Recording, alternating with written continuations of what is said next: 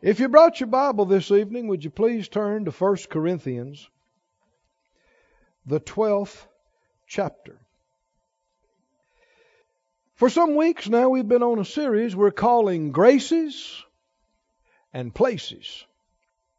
And our text has been here in 1 Corinthians 12:13. He says, by one Spirit are we all baptized into one body, whether we be Jews or Gentiles, whether we be bond or free, and have been all made to drink into one Spirit. The body is not one member, but many. If the foot shall say, because I'm not the hand, I'm not of the body, is it therefore not of the body? Well, no, of course it's still of the body. If the ear shall say, because I'm not the eye, I'm not of the body, is it therefore not of the body? Well, of course it is. Now, why would he say this? Apparently, the foot is saying, because I'm not a hand, there's not much to me. I'm not important. The hand's important. I'm just a foot. If the ear is saying, if I was an eye, I'd be something. But I'm just an ear and don't amount to anything in the body. These are lies. I said these are lies that the enemy is continually feeding people throughout the world, throughout the whole body of Christ. Is the foot an important part of the body? Should it feel inferior to the hand? No, there's no reason at all it should feel or look on the hand with envy. Because no matter how amazing, what amazing things the hands can do, they're not going to do them unless the feet get them there. And that is so true. There's so many body parts that you see, and it's easy to look on them and go, man, look at the grace, look at the amazing thing. But how many know any body part you see that's able to do something, there's a whole lot of body parts behind the scene that had to do a whole lot of things before you ever saw that body part. And it's deception, and it's foolishness, it's ignorance, it's confusion to say, well, yeah, but because I'm not that part, I'm not important. Lies. Don't believe these lies. He went on to say, if the whole body were an eye, where's the hearing? What's the answer? Wouldn't be any. If the whole were hearing, where were the smelling? Well, you wouldn't have any. But now has God set the members, every one of them, in the body as it has pleased Him. Read that with me out loud, verse 18. But now has God set the members, every one of them, in the body as it has pleased Him. Read it again. But now has God set the members, every one of them, in the body as it has pleased Him. Oh, thank you, Lord. We're still in the process of being renewed to the truth of the Word concerning ministry. When you hear the word ministry, there's this religious, very limited understanding of it. That's why we don't have ministry teams around here. We have service teams. Did you hear me? There's a reason why. If you look up the word ministry, to me that's one of the best ways of understanding the word in the original is to use that word service. Service. And when you say ministry, though, for years, people thought that a few people were called to the ministry. And everybody else just went to church sometimes, if they felt like it. But the few that were called to the ministry were responsible to do all the work of the ministry. This is crazy. There's no way a handful of preachers are going to get the job done of reaching the world with the gospel of Jesus. No. The job of the ministers, in Ephesians it describes it, is the perfecting of the saints. So they can do the work of the ministry. So that the entire body of Christ can be developed and perfected. And when people say, I feel like maybe there's a call on my life. I don't even have to pray about it. There's a call on your life. There's a call on every believer's life. Well, I think maybe I have a ministry. You ain't got to pray about that. Every believer has a ministry, has a service to do for the rest of the body of Christ and reaching those who are not in the body. Somebody say every. Every person, every member, every part. And what the church has done is leave the wrong idea that a handful of people are ministers, and up until recently, they had to fit in 2 or 3 molds. You either were a pastor, or a traveling evangelist, or a missionary. Pretty much it. If you're called, you fit in one of those places.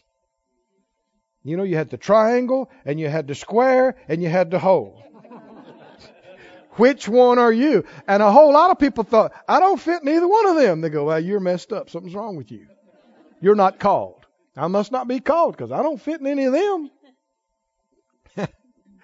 But if you read Romans, the 12th chapter, and you read this whole chapter, you see he refers to all the varied members in the body. And 1 Peter talks about this diversity of the manifold grace of God.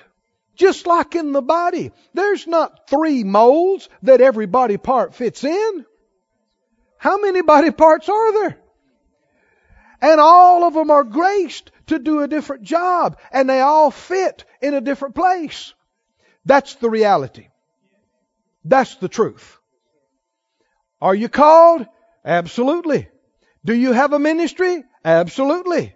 What is it? It is an ability and a grace that gives you something to serve the body with, to serve the Lord with, to add to help. And don't take for granted any of it, and don't demean and despise any of it. Every job is important if it affects the kingdom of God. Every job, every part is important. So you have a place. He said every member, every one of them.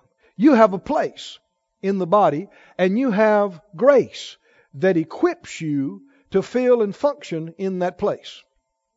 Are you interested in finding your place and developing in your grace? That should be very high on your list of priorities in life. Shouldn't it? Look in 1 Corinthians 14 and 33. It said, God is not the author of confusion, but of peace, as in all churches of the saints. If you'll see the words, the author, are in italics. That means they were added and are not in the original. And really it just simply says, God is not of confusion. He's not in it. So when you see confusion, what do you know without having any other revelation? God's not in that. The Spirit of God, the Holy Spirit, when He comes on you, He won't confuse you. When He reveals things to you, when He does things in your life, when you're seeing from Him and hearing from Him, it doesn't confuse you. Confusion is of the enemy. And according to James, it's connected with every evil work. So when you see confusion, you know that's not good. The Lord's not in that. That's a bad thing. We need to get out of confusion and get it out of us. We shouldn't have any of it in us. Should we? Say it out loud. God's not in confusion. Now let me go back to what we've already talked about. How many people in the body of Christ are confused about where they're supposed to be and what they're supposed to be and what they're supposed to be doing? Most. You're much more going to find folk like that than you are people that go, oh yeah, I know where I'm supposed to be and I'm doing exactly what I'm supposed to be doing. Glory to God, I'm having a great time. So happy I'm in my place doing what I'm supposed to be doing. That is not normally what you hear. What you normally hear is people go, if you say, are you in your place? Have you found your place? Are you developing in your grace? They'll go, I'm praying about it. They've been having a series over at the church, and I've been listening to that. Well, really, I'm not happy and satisfied at all. Would you pray for me? This is not okay. I said, this is not okay. I want us to look at the perfect example again tonight. Anybody know who that might be? The Master, Jesus. Was he confused? Can you picture Jesus being confused? Wringing his hands. Coming telling the disciples, boys, y'all got to pray. I just don't know. I have a clue where we should go next. Or I hope I'm doing the right thing on this. Y'all pray, boys. I'm serious. Can you picture Jesus saying, Peter, John, come here. Did that message sound all right to y'all?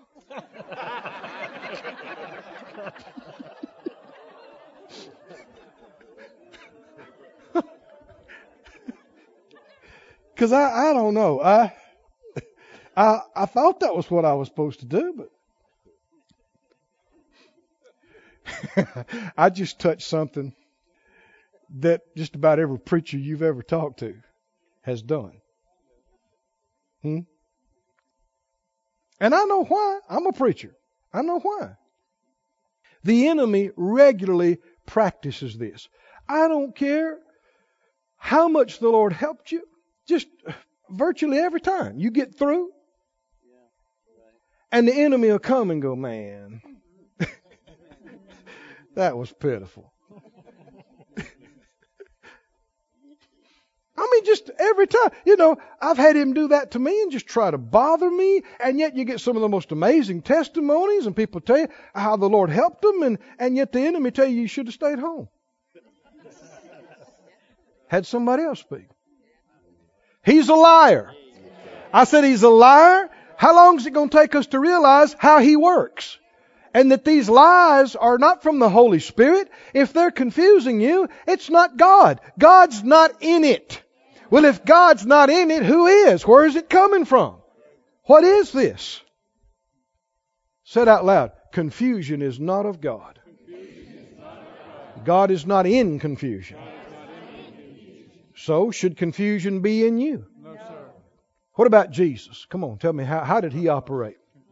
Confidence in his Father. Was he confused? No, sir. No, you know, he was not confused. He was clear. Yes. I said he was clear. He was clear about who he was, what he was supposed to do, where he came from, where he was going, what was coming next. He was clear. Somebody say clear. Clear. Say it again, clear. Clear. Clear. Jesus was clear. Now, as soon as you say that, people will say, well, yeah, but Brother Keith, that's Jesus. Okay? The Son of God. And that implies that he was operating with an unfair advantage over you. And he was operating with omniscience and something you don't have. And so how could you dare compare the two? And it's not true. I want to say something, and you search it out with the Scriptures. As Jesus walked the earth, he did not know everything. Are you listening to me? He did not walk in omniscience. He did not walk in omnipresence or omnipotence. You hear people preach and say, you know, well, Jesus raised the dead. Jesus walked on the water. Jesus did this. Why? Because he's God. And both of those statements are true. But they leave a wrong impression. They leave the impression that he did what he wanted to do, when he wanted to do it as God. That is untrue. I said that is untrue. Why are you saying this, Brother Keith? Because if he did it as God, you and I can't do that. That's unattainable to us. And yet he said, if you believe on me, the works I do, you'll do also. Didn't he say that? And greater works than these shall you do because I'm going to my Father. If he did them as God, I can't believe that. Go to John 4. We need to camp on this a little bit more about that Jesus didn't know everything, because it has been taught that he did. But that's religious tradition. That's not the Bible. Philippians 2 and verse 6. Let's look at it in the Amplified. Philippians 2 and 6. It says, Jesus, although he was being essentially one with God and in the form of God, possessing the fullness of the attributes which make God God, he did not think this equality with God was a thing to be eagerly grasped or retained. What does that mean? Jesus was and is and always will be God. Jesus didn't begin in the manger at Bethlehem. He existed. The Word was God. The Word was with God and the Word was God in the beginning. And so as God, he was omnipresent, all-knowing, all-powerful. And I don't think we have any clue what it meant to lay that aside and become a man. That's what it means. He thought it not robbery, the King James says. I think every one of us would feel like we were being terribly robbed. To leave, to lay that aside, knowing everything, being everywhere at once, having all power and ability in heaven, lay all that aside and come down here and get in a human body and make your entrance in a stinky manger? That would certainly seem like being robbed. Verse 7. What did he do? Read that out loud in the Amplified. What did it say? He what? He stripped himself. Other translations say he emptied himself. The Complete Jewish Bible says he emptied himself. He stripped himself of all those abilities as God, and he assumed the guise of a servant. He became like men and was born a human being. The Complete English says he became like one of us. He didn't just associate with our type. He became one of us. Did he cease being God? No. Was he really a man? Yes. How did he do it? He's God. I don't know exactly how he did it. But if he said he did it, I believe he did it. Now, if he really became a man, how many men do you know, male or female, that know everything? You don't. That can do anything they want to whenever they want to. You don't. That's everywhere present at once. None of them. If he really became a man, he had to lay that aside. If he retained any of that he didn't become like me, and he couldn't know, the Bible said that he was tempted in all points, just like us. If he retained his omniscience, he couldn't know what it's like to be so ignorant. He couldn't know the temptation of fear, to be confined in this body like we are, surrounded by the curse like we are. If he retained his abilities as God, he does not know what it's like to be us. But the Bible said he does. And the reason he does is because he laid it aside. He laid it. He didn't think it was too much to ask. He didn't think it was robbery to lay aside what he had as being God. He laid it aside and became just like us. And yet, he didn't live in confusion. And he did that as a man. He walked in clarity. He walked in confidence. That should encourage us every time we hear it, shouldn't it? Why? Because if he did it, how did he do it? He did it as a man. Which means what? We can do it. That's available to us. We can live like He did. Is it true? Go to John 4. Let me just give you another scripture or two while we're talking on this. John 4. See a couple of things that we're still having to renew our mind to centuries of wrong teaching in the church. John 4, are you there? Verse 1. Read the verse word. When. I want you to notice that word. When what? When therefore the Lord knew how the Pharisees had heard. Wait. When He knew?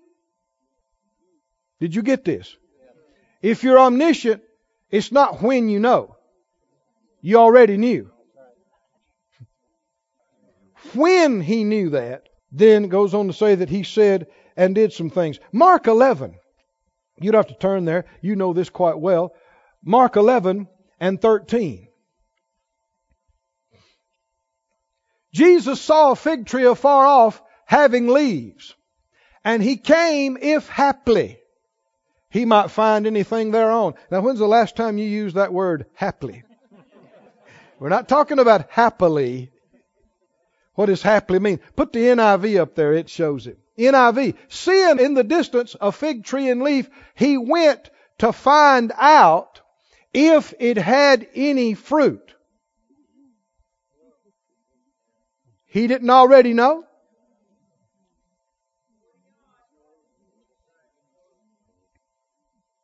Well, that's Jesus. He knew everything.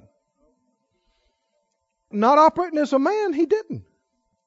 Tradition. I mean, you can feel it. When I even say that, can't you? People go, He's God, manifested in the flesh. Absolutely. But He laid aside His abilities as God and became a man. Did He do it or not? Yes. The Bible said, that He waxed great as a child. He grew and increased in knowledge and strength. Well, if you're omniscient, you can't grow in knowledge. This is an astounding thought. The Word manifested in the flesh had to learn the Word. He had to learn how to read. And He had to learn. There was a time when He read Isaiah for the very first time. Amen. Are y'all with me? Because He really did become a man. Go with me to let's see. What is it? The 2nd chapter of Luke. Yeah. Luke 2. And notice this though. Now just a thought here too. If Jesus became a man, then certainly Mary was not divine. Are you listening to me? There are all kinds of things that people say and do that's not in the Bible. And it's not right. Luke 2 and 49. Jesus at this juncture is 12 years old. And you remember when He stayed back and they thought He was with the caravan and they had to go look for Him for all that time. When they finally found Him, they said, "Boy, what are you doing here?" Read this. Jesus said to him, what? "How is it that you were looking for me? Wished you not that I must be about my Father's business?" 12 years old. And He is crystal clear on what He's supposed to be doing. Oh, come on, are y'all with me this evening?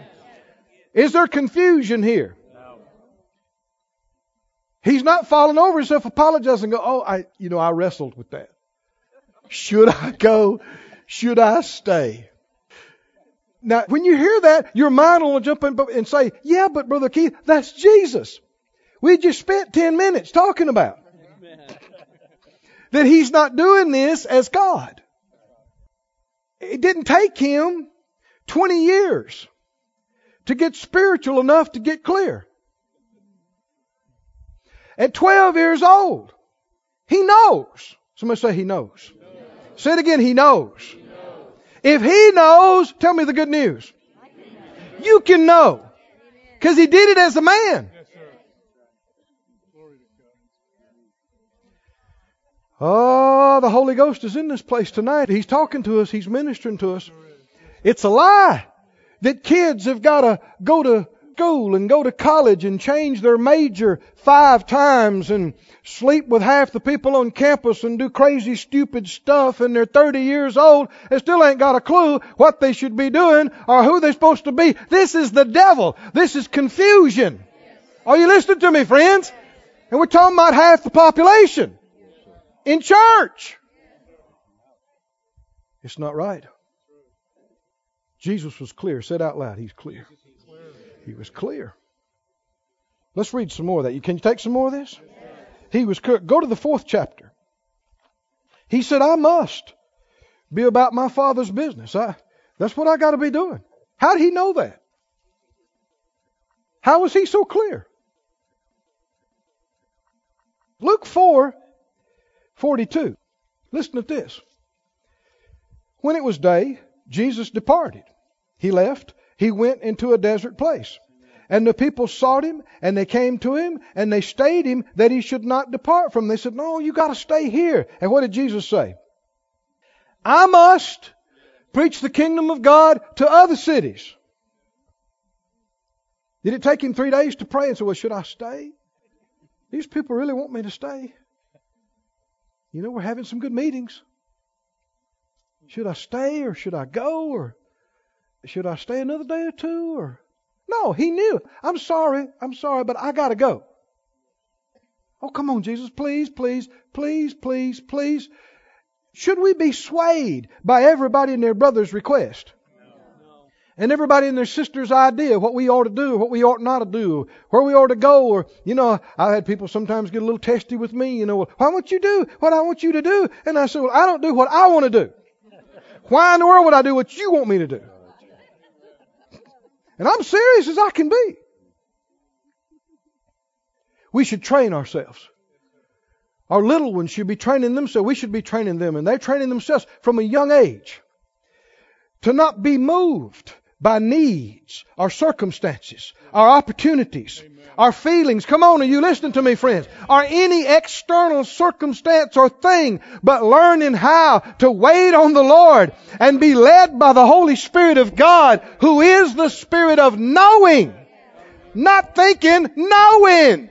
Knowing, not reasoning, not rationalization. Knowing. Somebody say knowing. Knowing. Knowing. When you know, you're not confused. Jesus said, no, I can't stay. I must go to these other cities. Because that's why I'm sent. That's why I'm here. Did he know who he was? Did he know? And you might think, well, yeah, he's Jesus. He's the Son of God. He knew. No. Did you know Jesus found himself in the Word? Particularly in Isaiah. Didn't he? He found himself in the Word. The Spirit of the Lord is on me because He's anointed me. There was a time Jesus read that and it jumped off the page. He said, that's me. He knew it. That's me. John the Baptist, same thing. He found himself there. Didn't he? Voice of one crying in the wilderness. Make sure he found himself. Wonder if you could find yourself in the Bible. Yeah. You can. Your place is in there. Your grace is in there. You might read a whole different kind of ministries and people and you appreciate it and it's great, but you read this one thing and oh man, it jumps up to you. That's why there are people in here and there's stories in here that minister to you like no other. That's why they're your favorites. Because you're finding who you are. Your call is like theirs. Hey! That was worth you coming out on a cold night right there. Wasn't it? Said out loud, I can find myself in the Word. I see that in my own life, even from a teenager. There were stories and individuals in the Word that, you know, I appreciate all of them, but boy, that one, I'd read that one again and again. And that just appealed to me. And the further I go, I see that's my call. That's why it appeals to me like that. I'm called the same direction. Similar graces. And every member is covered in here. Of course, there are people that were anointed to teach and preach, people anointed to minister to the sick, people anointed to prophesy. There were people that were anointed to work with their hands in wood and metal. Is that right? Anointed by the Spirit of God. So there's some people, they read all that, and they're thankful for Isaiah and Jeremiah, and they get excited and think, well, that's great. But, oh man, they read about is it Aholiab and Bezalel? Yeah. They read about Aholiab. And most everybody else don't even know who that is. And they know everything about Aholiab and Bezalel. Because it jumped off the page to them. Ministered to them. They thought, well, man, I thoroughly enjoy working with my hands. And ideas just come to me. And I'm good with my hands. Why? They're anointed to do that. They ought not be trying to preach. They ought to be doing what they're called to do. They ought to develop in that to the ultimate place. And if they do, you'll know it. You'll see it. You'll hear it. Great things will come out of it. Jesus was not confused. He said, I need to do this. I've got to do this. He knew it. Luke 19, you're there close by. He didn't just plan his itinerary this way. He did everything, even to where he ate that day. Luke 19:5. Zacchaeus climbed up a tree. You remember that? Because he wanted to see Jesus. And when Jesus came by, he looked up and he saw him. He said, Zacchaeus, what you doing up there, boy? What are you doing the rest of the day? Well, I was thinking about going over here, but then it crossed my mind maybe to come see you. But you know, so-and-so's invited us over to their house, and boy, she makes a mean meatloaf too. And I'm not real sure which one to go to. What do you think? Now, this is how most people operate, and they make excuses for it because I'm not Jesus. But that's an erroneous way of thinking. Error, isn't it? What did he say? Tell me what he said. He said, Zacchaeus, you hurry up and get down out of that tree, because today I must stay at your house. How did he know? How did he know? Why was he so sure? How was he so clear? John 9, don't turn to these, but you see them over and over again. John 9:4. He said, I must work the works of him that sent me.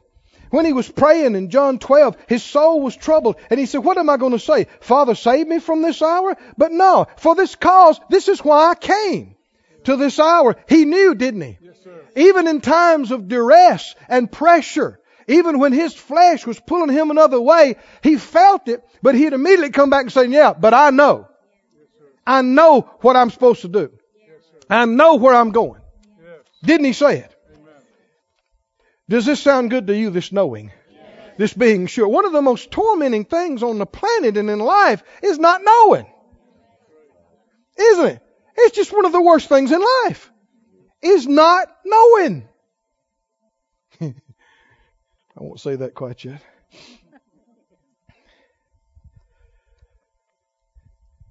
He said, I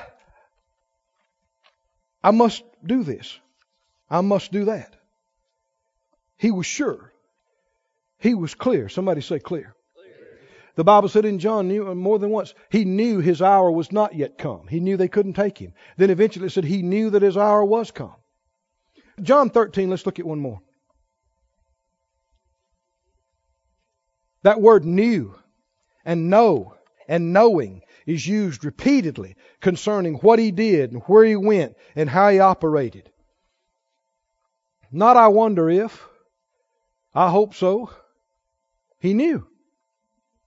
Somebody say he knew. John 13:1. 13:1. Before the feast of the Passover, Jesus what? He what? He knew that his hour was come, that he should depart out of this world unto the Father. Having loved his own which were in the world, he loved them to the end. Verse 2. Supper being ended, the devil having now put into the heart of Judas Iscariot, Simon's son, to betray him. Verse 3. Jesus what? Jesus what? Knowing the Father had given all things to His hand, and that He was come from God, and He was going to God. How many like the sound of this? He knew what was going on. He knew what was in His power. He knew where He had come from. He knew where He was going to. Yes. Hallelujah. Glory to God. Does this stir your soul? Does this stir your spirit? Somebody say, He knew. He knew. He knew. He knew. Do you have to live the rest of your life in a fog of I wonder, I hope so, I don't think so, could you pray, is there any way of knowing? No, you don't have to live like that. Jesus is your example. He showed us how to do it. Didn't He show us how to do it? He knew. He wasn't confused. He was clear. Somebody say clear. Clear. Say it again, clear. Hallelujah. Go to 1 John, the 2nd chapter. We've referred to this verse already. If you're not familiar with it, mark it in your Bible. Let it get in you. And talk this verse instead of all the unbelief that people talk. 1 John 2 and 20. 1 John 2:20. What does it say? You're just a man and will be filled with inner wrestlings. Huh? You're just a woman. You're just a human being. And there's so much you don't know. And you're going to have days when you struggle to even know if you're saved or not. Or if God is really real. But persevere.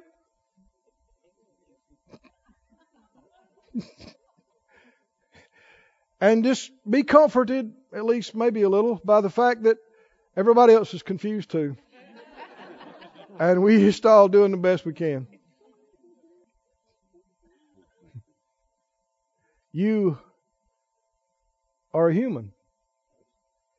And you have a brain and you live in this crazy mixed up world. No, tell me what this says. What does this say? What does this say? You have a what? A question? You have an unction. Now the word unction is the word for anointing. Anointing.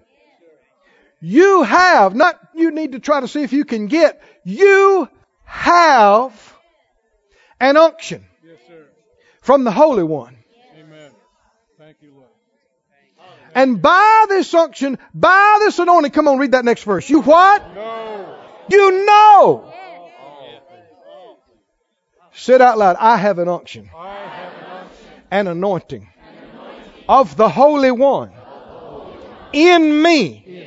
And by this anointing, I know. By this anointing, I know. By this anointing, I know all things. I know all things.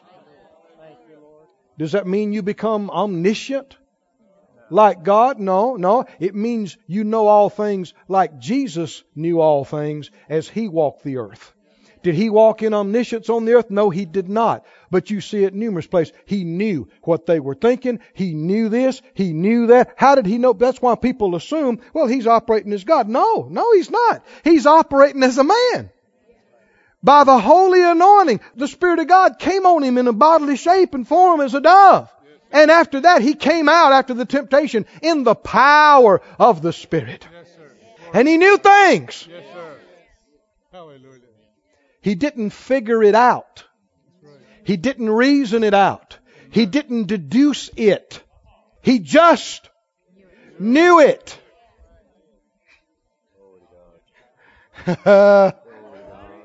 He just knew it. He just knew it.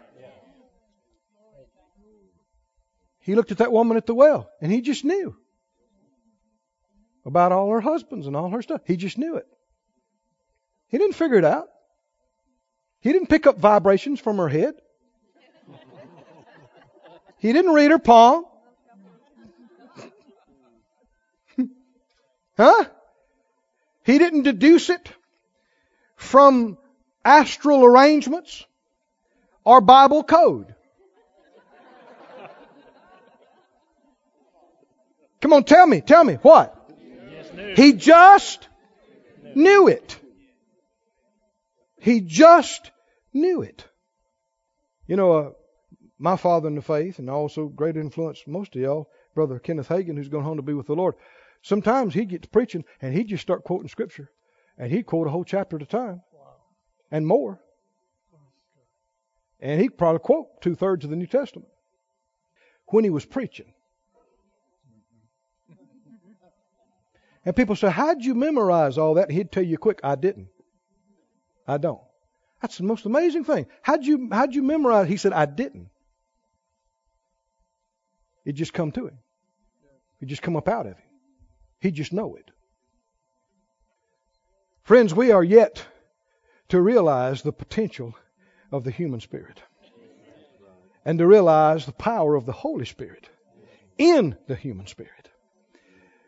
People try to make everything mental. This is not mental. This is straight out of your spirit. Boom! You just know it. You didn't figure it out. And you can't tell somebody how you know it. How do you know that? I've had people tell me that several times. How do you know that? I didn't. It just, I do now, but.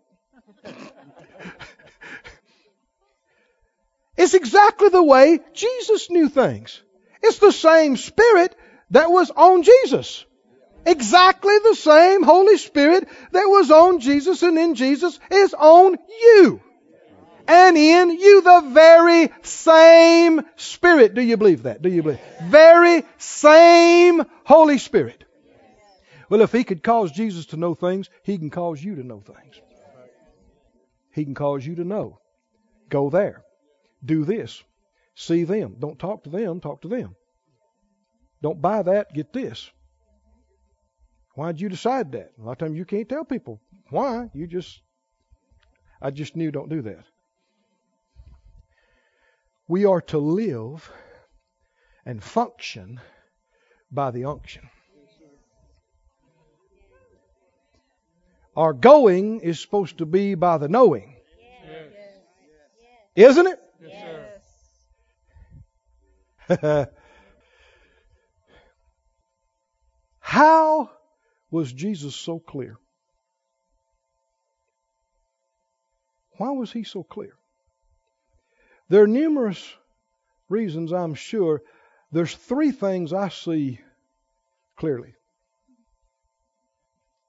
3 C's, if you will.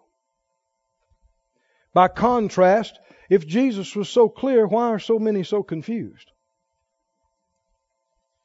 And you'll see it in these things.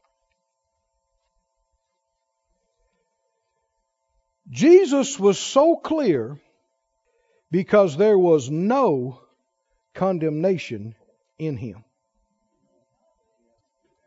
None. So He was crystal clear. Condemnation clouds you, allows confusion to come in. Jesus was so clear because there was no cowardice or fear in Him. No fear. Fear opens the door to confusion. And Jesus was so clear because there was no contrariness in Him. There was no rebellion in Him. None. Now, if we just stop right there, do you know some reasons why a lot of people are confused? Are you still in 1 John or not? Yes. 1 John, look at the 3rd chapter, please. 3 and 20. Let's touch on these. Have you got time for me to touch on these, each one just a little bit? Why was Jesus so clear? Help me out. How much condemnation? 0 condemnation, so He had 0 confusion. What else? No fear. No cowardice. No fear. Zero fear. So he had zero confusion and total clarity. What else? No rebellion. No contrariness. Another word for this is unwillingness. Unwillingness. Can you see already, without me going further, that these three things would cause you to be confused? It'll open the door. Let your mind be clouded. Let your soul be troubled. Number one, you see in this verse right here, 1 John 3:20. If our heart condemns us, God is greater than our heart and knows all things. Beloved, verse 21, if our heart condemns us not, then have we confidence toward God. And whatever, verse 22, whatever we ask, we receive of Him. Is that how Jesus operated? Did He tell us we could operate this way? Whatever you ask the Father in my name, He'll give it to you. Is that confidence? Or is He telling us right here, though, right in the back of the New Testament, something that would destroy your confidence? We have, if our heart doesn't condemn us, we have confidence toward God. What if your heart does condemn you? You're not going to have confidence. If you don't have confidence, isn't the door open for confusion? Did Jesus operate in confidence? Did He know? Was He sure? Was He clear? Did He move? I mean, anytime you try to think about what Jesus is saying and doing, you never see Him any other way than confident. Do you? You can't imagine Jesus any other way than confident. Why was He so confident? Because He's so clear. Why is He so clear? You know, this is why and how a person is bold, too. You see, some people try to put on boldness, and it's not nice. It's just them being pushy and arrogant. You know, Paul said, pray for me for boldness, didn't he? That I'd speak the word boldly, like I ought to. Now, and some people might write back and say, oh, Paul, just be bold, brother. Be bold. No, he must have known something they didn't know. What? The key to being bold is being sure. You step out and do something and say something without hesitation, without reluctance, you must be pretty sure. Either you're putting on. Putting on and pretending won't get the job done. They won't get any needs met. He said, if our heart condemns us not, then we have confidence toward God, and whatever we ask, we receive of Him. Why? Because we keep His commandments and do those things that are pleasing in His sight. And this is one of the big deals, one of the big reasons why the enemy's always tempting us to sin. It's not just so he can say, oh, goody, goody, got you to sin. See there, got you.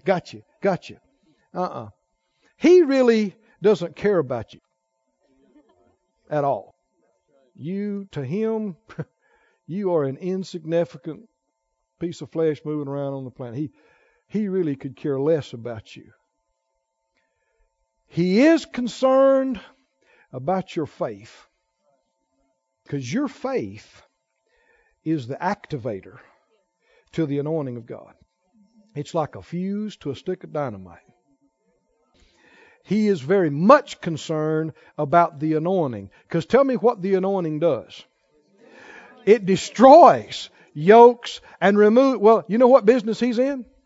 He happens to be in the yoke business and burden business. And it can take him 20 years to get a big yoke in somebody's life, and the anointing can evaporate it in a millisecond. Years of hard work. Gone.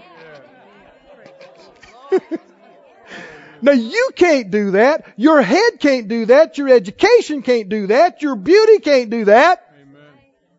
But the anointing of God through you can do it. But that anointing is inert.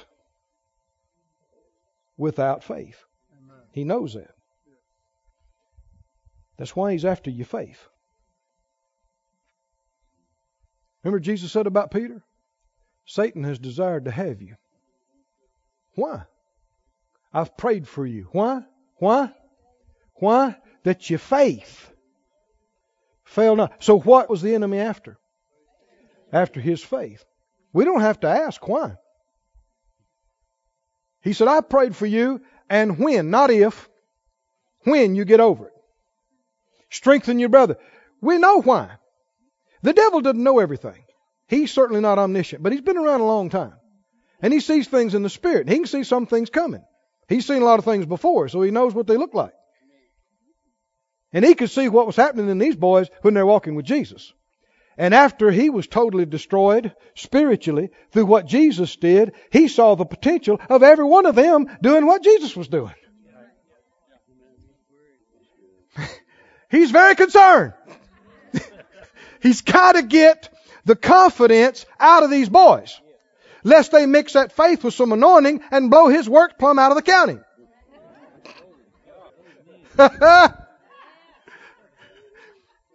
So you know what he does? He tempts him. Tempts him. Why? Because if he could keep you, like Peter, crying over there in the corner. How many know if Peter couldn't have got out of that state? Remember when he looked at Jesus and Jesus looked at him and he's denying the Lord and he went over there and wept violently? How many understand? If he could not have gotten out of that state, he never would have stood up and preached on the day of Pentecost like he did, would he? You'd have never seen any of that if he couldn't have got free from that condemnation. Which gets us to some more excellent news. You might say, well, how can I live free from condemnation? Jesus never sinned. You already know the answer to that. It's by the blood of Jesus. Even though you have sinned and missed it, if you will truly repent, He is faithful and just to forgive you. And not only that, to do what else? And to cleanse you from all unrighteousness. And then there is therefore now no condemnation, no matter what you've done, to those who are in Christ Jesus, which means you got no condemnation, you got full confidence, you got no confusion, you're clear, you're bold.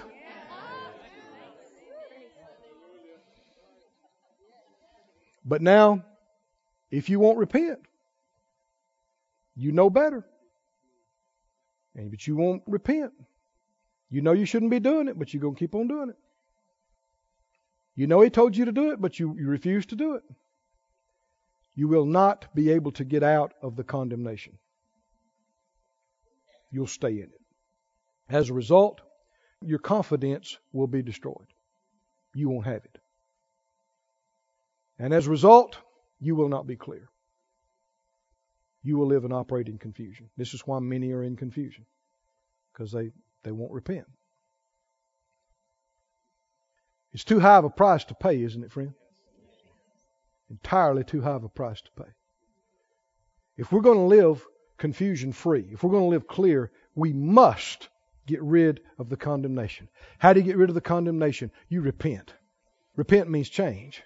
And you live clear, you live free without your heart bothering you. If you need to do something, you do it. If you need to change it, you change it. And if you have repented, you receive your forgiveness. If God says you're forgiven, you believe it. You receive it. And let the condemnation go. And you get clear. Somebody say clear. No more confusion. Secondly, why was Jesus so clear? Just what we're talking about right now. No fear. No fear. You're there in 1 John. 1 John 4 and 18. What does it say? 1 John 4:18. There is no fear in love. Well, God is love. There's no fear in God. Could that be another reason why there's no confusion in Him? Perfect love does what? Casts out fear. Because fear has torment. He that fears is not made perfect in love. Don't turn to these for time's sake. What's the cure for fear? Love and faith. Jesus told his disciples, why are you so full of fear? How is it that you have no faith? What do you do? Quit fearing and get in faith. What will help your faith as much as anything? Knowing how much God loves you. What if this happens? Or what if that happens? Or what if you don't make it? No. By the grace of God, I'm going to make it. Why? Not because I'm so amazing and smart. It's because God loves me so much. He will give me all the help I need. He'll do everything for me. If I'll just give Him something to work with, I'm going to make it. I'm coming out. The fear opens the door for the confusion. He was so clear because He was totally free from fear. How many know there was no fear in Jesus? None. And also He's full of faith. Somebody say, no fear. No fear. And full of faith. Full of faith. No confusion. No confusion. Completely clear. Completely clear. We've all been tempted to fear. Yes, sir. And we've all yielded to it. Yes. But it's terrible stuff. It'll open the door so confusion just comes in and fills up your mind. You know this. The more scared you are, you just get to where you can't even think. People, they just get paralyzed. I mean, when you're totally in terror, you can't even think to put your foot to get out of the door, to run or do anything. You just become totally stupid, don't you? Confused, bewildered. What's doing that to you? What's doing that to you? Fear. Fear. But remember Isaiah 26:3. Thou will keep him in perfect peace, whose mind is stayed on thee, because he trusts in thee. What if you casting your cares over on him and you rest in him? You say, no, I refuse to. Even if you got goosebumps, even if your knees are banging together, you say, no. Yea, though I walk through the valley of the shadow of death, I will not fear. I will fear no evil, because you are with me. Amen. I refuse to fear. I resist this fear. Amen. I will not give in to this fear. No, the Lord's with me. He loves me. He's brought me this far. He'll bring me the rest of the way. Amen. I refuse to fear. And friend, as soon as you do that, and you're doing that by faith, no matter what's going around about you, that gives God the right, the Spirit of God, to come up in you and bring clarity to your mind. Come on, can you see this? Just push the confusion right out and bring clarity to your mind. Why? Because you're not yielding to fear. You have faith. God didn't give us a spirit of fear, but of what? Of power, love. That doesn't sound like confusion. That's not confusion, that's clarity. Somebody say glory to God. It's interesting, the same word that's translated confusion in the New Testament is sometimes translated unstable. Same word. Like in James, for instance. James 1:8. He talks about, if any man lack wisdom, let him ask of God, who gives to all men liberally and upbraids not, but let him ask in faith, nothing wavering. A double-minded man, he said, is what? Unstable. Wavering. Again, that's fear, isn't it? Yes, sir. And doubt. The moment you yield to the fear and doubt, what happens to your head? You're confused. Now, there are a lot of confused church folks around. Whose fault is it? Is it God's fault? Is it because the devil is so mean and bad? No. I mean, he certainly is a destroyer, but he cannot just come in and confuse you whenever he wants to. If he could, me and you would have been too confused to get to church tonight. He'd have done it, wouldn't he? He's not as big and bad as he makes himself out to be. He is the eternally defeated one. Isn't he? He's been stripped. He's been brought to naught. He's been placed under our feet. The only place he has in our lives is what we give him. That's why the Bible said, give no place. Don't give any place to him. Thirdly, let's go over these again. Jesus was so clear. Why was he so clear? There was no condemnation in him. None. Why else? There was no fear. There was no cowardice. Had to use another C, But there was, preachers do those kind of things. There was no fear in him. Will fear make you confused? Oh, everybody in here knows that. And thirdly, he was so clear. Why? There was no contrariness. What did he say? He said, I came down from heaven not to do my own will, but the will of him that sent me. Didn't he say it? As he hung on the cross, experiencing torments we can't begin to grasp. What did he say? Into your hands I commit my spirit. Prior to that in the garden, sweat and blood, what did he say? Not my will. Father, if there's any way, he's walking as a man. He felt things like we feel. He's experiencing things just like we would feel. Father, if there's any way, everything's possible with you. You can do anything. And if there's any way, let this cup pass from me. Nevertheless, not my will, but your will be done. Can you picture Jesus being rebellious against the Father? Saying, no, I'm not going to do it. You can't fathom that, can you? No, sir. Why? It didn't exist. No, sir. But if you yield to that, what comes in with that? Confusion. Look in John. I'm getting ready to close here. John 7. How did Jesus operate? He's very clear. Did he operate like 1 John 2 talks about, by that anointing? You have an anointing, and by that anointing what happens? You know. Did Jesus know where to go next? What to do next? Who to minister to? How to minister? Did he know how do you know what to preach on? How does any preacher never know what to preach on? Well, there are different ways of deciding. You can flip a coin.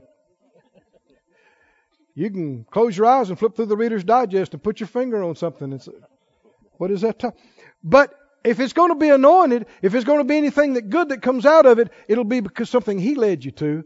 And how would you know that? You just know. How do you know? How do you know what series to preach? How do you know what verses to use? How do you know? Well, we're all developing and growing. But we should be developing in this clarity we're talking about. We should be, keeping the condemnation out of our lives. We should be keeping the fear out of our lives. And we should be getting clearer and clearer. Shouldn't we? Yes, sir.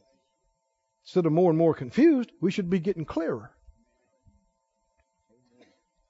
John 7, are you there? He said in John 7, something I use frequently. 17. They asked him about where he got what he taught. Because they didn't even like him. But they were so impressed by what he taught. And they said, how does this man, he didn't go to school. We know he didn't go to school. So he's not teaching what he learned from Professor so-and-so. He's not teaching what he learned from Rabbi so-and-so. But what he's teaching is magnificent. And they said, where did you get this? He said, my doctrine's not my own, but it's His that sent me. How did he know what to preach? He knew by the anointing. And he goes into detail here about how you can be clear and stay clear. If any man will do his will, read that next phrase for me. What? He shall what? Does that sound like confusion to you? No, that's clarity, isn't it? He shall what? He shall know of the doctrine. Because they asked him, how'd you get this? Where'd it come from? He said, if you will do His will. And the numerous translations, the Young's Literal, the Living Bible, different ones say, if anyone will to do His will. It's maybe closer to the Greek. Wills to do His will. Say it out loud. If you will to do His will, you will know. Say that again. If you will to do His will, you will know. Well, if you'll know when you're willing, what would happen to you if you're unwilling? You're going to get confused. Instead of knowing, it's going to get cloudy to you. That's why the disobedient, the unwilling are the most confused there is. And the further I go in ministry, we see people all the time, and they're just a basket case. They're crying and they're distraught and they're on 5 medications and they act like, this is such a complicated, complex. It never is. It's never complicated. Never. Never. If you and I, from the time we were born again, had a willing heart every day of our life, did what the Lord told us to do every time, believed God, never yielded to fear, we'd never need many medication. We'd never need 5 people to counsel with us and straighten us out. We'd need to go through boxes of Kleenexes. Are you listening to me, saints? Why? Because you have an unction of the Holy One. And by that anointing, you're supposed to know. Thank you, Lord. Know.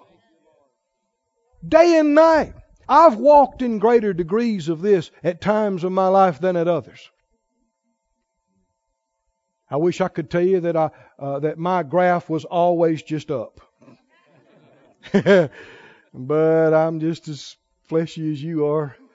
And I hadn't always, given myself to things as much. But there have been times that I'd given myself more to the things of God. And I'm telling you, the clarity was just, what's the word? Wonderful. You just get up in the morning and just know what to do. Every step of the day. Know what to say. Know how far to go and don't go any further. No. And do I do this? No. Do I do this? Yes. You just know. You just know. You're not wrestling. And I can tell in my own life, the more I get to the point where it's, I think so, I don't know. That's me. Having let confusion in through these seas. These 3 things and others that amount to fleshiness and disobedience and unwillingness, but none of it's the Lord's will and none of it's the Lord's fault.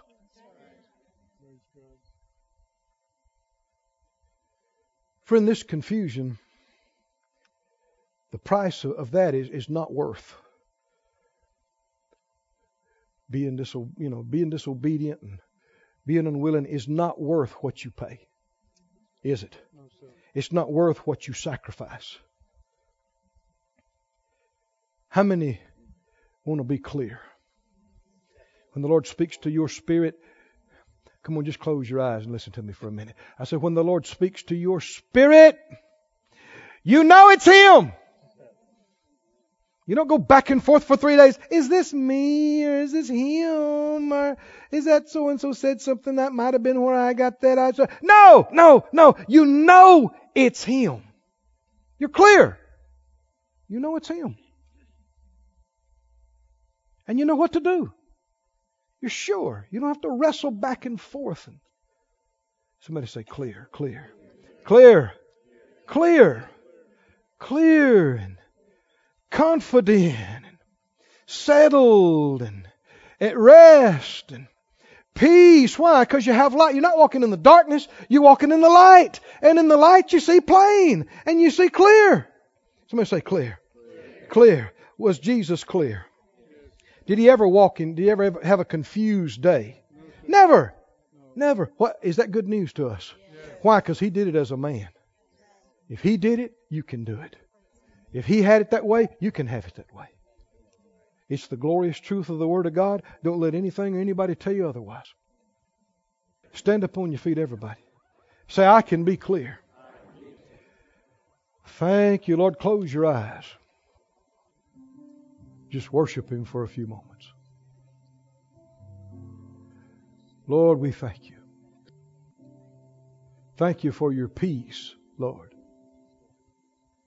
Thank You for Your peace that passes understanding, keeping my heart and my mind.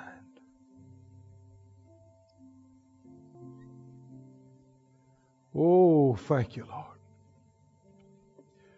Oh, Lord, we praise you. We bless you. Thank you for the peace that passes understanding. Keep in our heart and our mind. Just close your eyes, nobody looking around. Friend, if the Spirit of God touched something in your life tonight, don't wait till you get home. Don't wait till tomorrow. Get it changed right now. Get it fixed right now, right here, right now. If you've been in condemnation about something, repent. Yield to Him right now and say, okay, I'm done with that. I know to do this, so I'm going to do it. I know I'm not supposed to be doing that, so I'm stopping. In Jesus' name, by your grace. Get rid of this condemnation. Get rid of this confusion. If that's you, just repent right now, under your breath, inside yourself. You don't have to tell somebody else, but do it. Take care of it. If you've been yielding to fear, stop it. Stop it. Nobody has to yield to fear, ever. Stop it. Resist it right now in Jesus' name. So I resist that. No matter what's going on in my life. Though I walk through the valley of the shadow of death, I refuse to fear. I will not fear. I will fear no evil. Some folk need to say it. Fear, I resist you. Everybody say, fear, I resist you. Leave me. Leave me. Leave my mind. Leave me. Fear, I resist you. Leave me. Oh, glory to God. Glory to God. Glory to God. Now don't yield to it again. You never have to yield to fear. Never, never, never. No matter what. Everybody say, Lord, I believe you. I refuse to fear. I have faith in you. I have confidence in you. I know you love me. And you will never leave me. You'll never forsake me. You will never let me down. You will never fail me. So I refuse to fear. It shall be well with me. Thank you, Lord. Oh, friend, if you really do that, confusion will leave you. Clarity begins to come into you. Oh, hallelujah. Oh, thank you, thank you, thank you, thank you, thank you. Oh, just lift your hands and praise Him some more. Thank you, Lord. You are my peace. You are my strength. You are my light and my life. You're my strong tower. Oh, I will not fear. I will believe. I will believe. Thank you. Thank you. Thank you. Thank you. Thank you. The other thing was being unwilling, hard-headed, stubborn, rebellious. That opens the door to confusion. Keep you from being clear. Keep you from being confident. That's your own heart. Just before the Lord, humble yourself and say, Lord, I'm willing to be willing. The Bible said if you will to do His will, you'll know. You'll know. Oh, I'm willing, Lord. Oh, I'm willing to do whatever you say. This ministry has been brought to you today free of charge by the partners of More Life Ministries and Faith Life Church. If you would like to help send this word to others at no charge, you can become a word sender today. For more information, visit our website at morelife.org.